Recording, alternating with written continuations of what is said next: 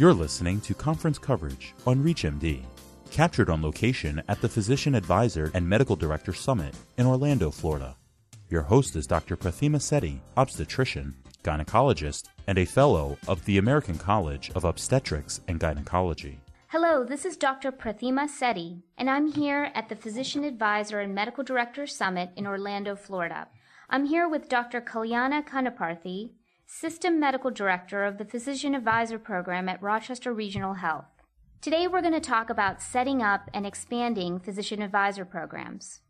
Dr. Kanaparthy, thank you for being with us today. Thank you. So Dr. Kanaparthy, we're going to first talk about what is a physician advisor and what is their role? My response to people outside of the healthcare industry in regards to what is a physician advisor is usually I say, I'm the guy that helps the hospitals represent themselves against the insurance companies in cases of disputes involving medical care. Hospitals increasingly are in need of this kind of a role because of the increasing payer scrutiny as well as increasing volume of denials and resultant financial downside associated with these denials. So what is the day-to-day responsibility of a physician advisor? Can you describe that? The most important function that we do on a day-to-day is to patient status assignment, whether it's observation or inpatient. Other areas that we tend to work with is denials, managing the denials from insurance companies. There are multiple different kinds of denials.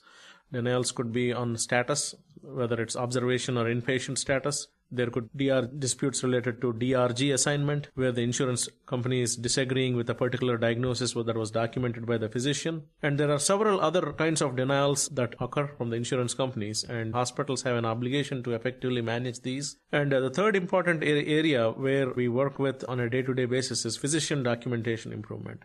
This is through a combination of a CDI program, where the CDI staff monitor the charts and look for opportunities where there is scope for better documentation, and also through physician educational efforts which are directed by the physician advisor.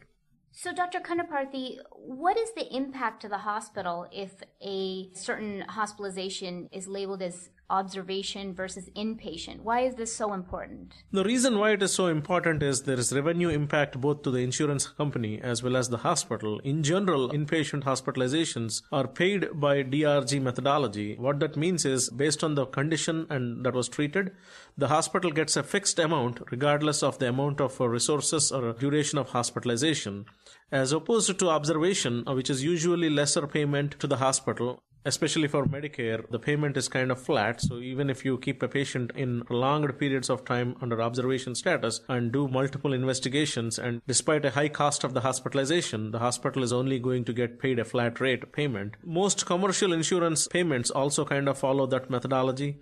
But depending on contracts and how the contracts are structured between the hospital and the healthcare plan, there is significant impact in terms of the difference in revenue. As a result of this, the status determination has become a significant area where the insurance companies try to cut down on their payments. However, I must also mention that there is certain other important elements that are involved in this from a regulatory perspective.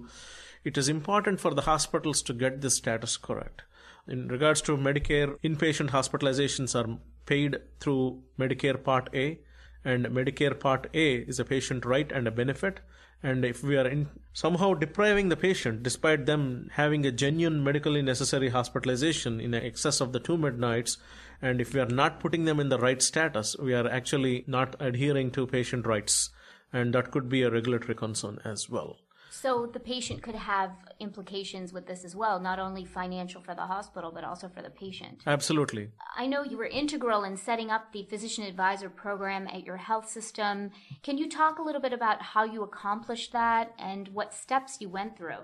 Before we set up any program or ask a leadership for approving a new position, we need to do a needs assessment. How we went about at our hospital was that we looked at multiple areas in the physician advisor and utilization management domains, and there were multiple areas that required physician engagement and physician leadership. Like denial management had no physician oversight, and CDI did not have any physician oversight. Those were the two areas where we felt that a small start would make a difference. And one of the things that we paid attention to from the very beginning was to monitor and measure every intervention that we have done. For example, in the denial management world, every denial that you were able to successfully overturn resulted in a revenue impact for the hospital, and that was very easy to measure. And over a period of time, if we count case by case and it all adds up, that would be a good justification for us to show the executive leaders in the hospital to help us expand the program into multiple other domains.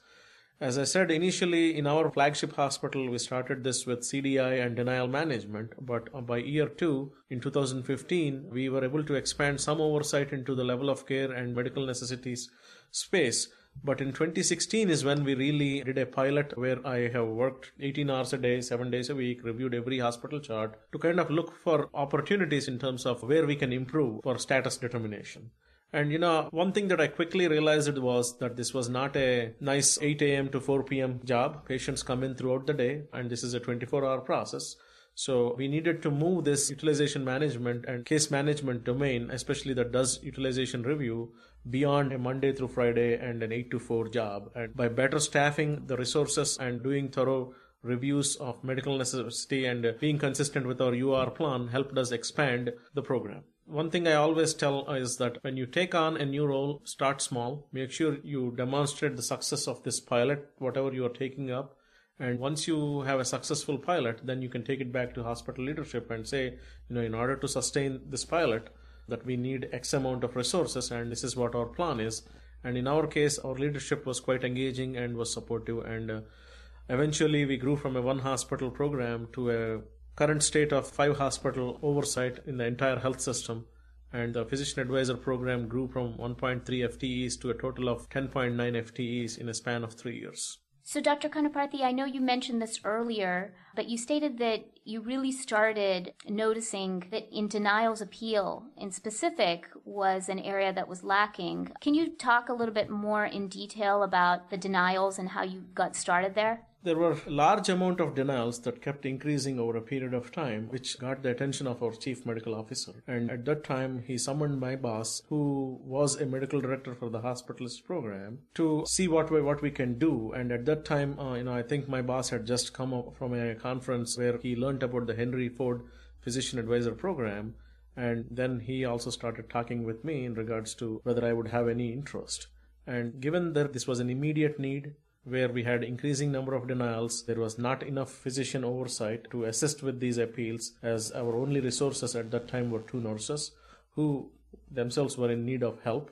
At that time, I was chosen to start this role, and I was asked to help with appeals. And one thing is, I absolutely had no prior background in this, but it was only a matter of time where I got acclimatized to the use of interqual screening criteria, as well as became familiar with the CMS 2-midnight rule and other regulatory guidelines that govern this workspace. And the beauty of denials management is the end result is measurable and is easily captured, and that helped the hospital administration commit to further resources that were in need to expand the program. So can you talk further about how you dealt with hospital administration and how you helped enlist their help to get resources for the program? Every new thing that we start off small with a pilot. The beauty of a pilot is that they can end when you cannot sustain it. And so I like to do pilots. One of the things that we moved on quickly is into the level of care domain, and I did a pilot. And we saw the impact of the pilot in the month of January 2016, which was a significant change to pre-pilot data and historical data, where our observation rates were off the charts, quite high. As part of this pilot, I was able to get an understanding on what are some of the problems. One simple example could be when we review a chart in the morning, attending may have plans to discharge a patient. But after 4 o'clock, things happen, and sometimes patients' hospitalization continues beyond 2 midnights. And if we don't have a resource reviewing these charts throughout the day and monitoring for these discharges, we will be losing out on potential adjustment of status in a timely manner. So it is very important, and that's one important thing that we recognized. And we also recognized that this UR process needs to be a 7 days a week process and not necessarily limited to weekdays, because patients get hospitalized every single day. And if we don't review the charts appropriately on all 7 days of the week, we will have issues with accuracy. As a result, I was able to, based on the pilot data, I was able to show our hospital leadership that this is what we anticipate to be the right state, but this is what we are doing before this. And for us to be able to sustain the performance or the results that we achieved through the pilot, we will need X amount of resources. Those are all very good points, Dr. Kanaparthy. Do you have any last-minute thoughts, last-minute comments that you want to make on this very important topic? Yes, absolutely. It's not just about the financial implications to the hospital and the patient, but as I said, I want to reiterate that it is important for hospitals to get this status accurate as much as possible and keep that accuracy close to 100% of the time, because we have an obligation to make sure that we are following the guidelines that are set by Medicare. If we are not adhering to those guidelines and are not up to date and in sync with those guidelines, that we have a regulatory problem as well. Well, thank you very much, Dr. Kanaparthy, to enlighten us on this very important topic that we often as physicians don't pay attention to too much. This is all very valuable information. Thank you very much. My pleasure. Thank you for having me. You've been listening to conference coverage on ReachMD. For more highlights from this and other meetings around the world, visit ReachMD.com. ReachMD. Be part of the knowledge.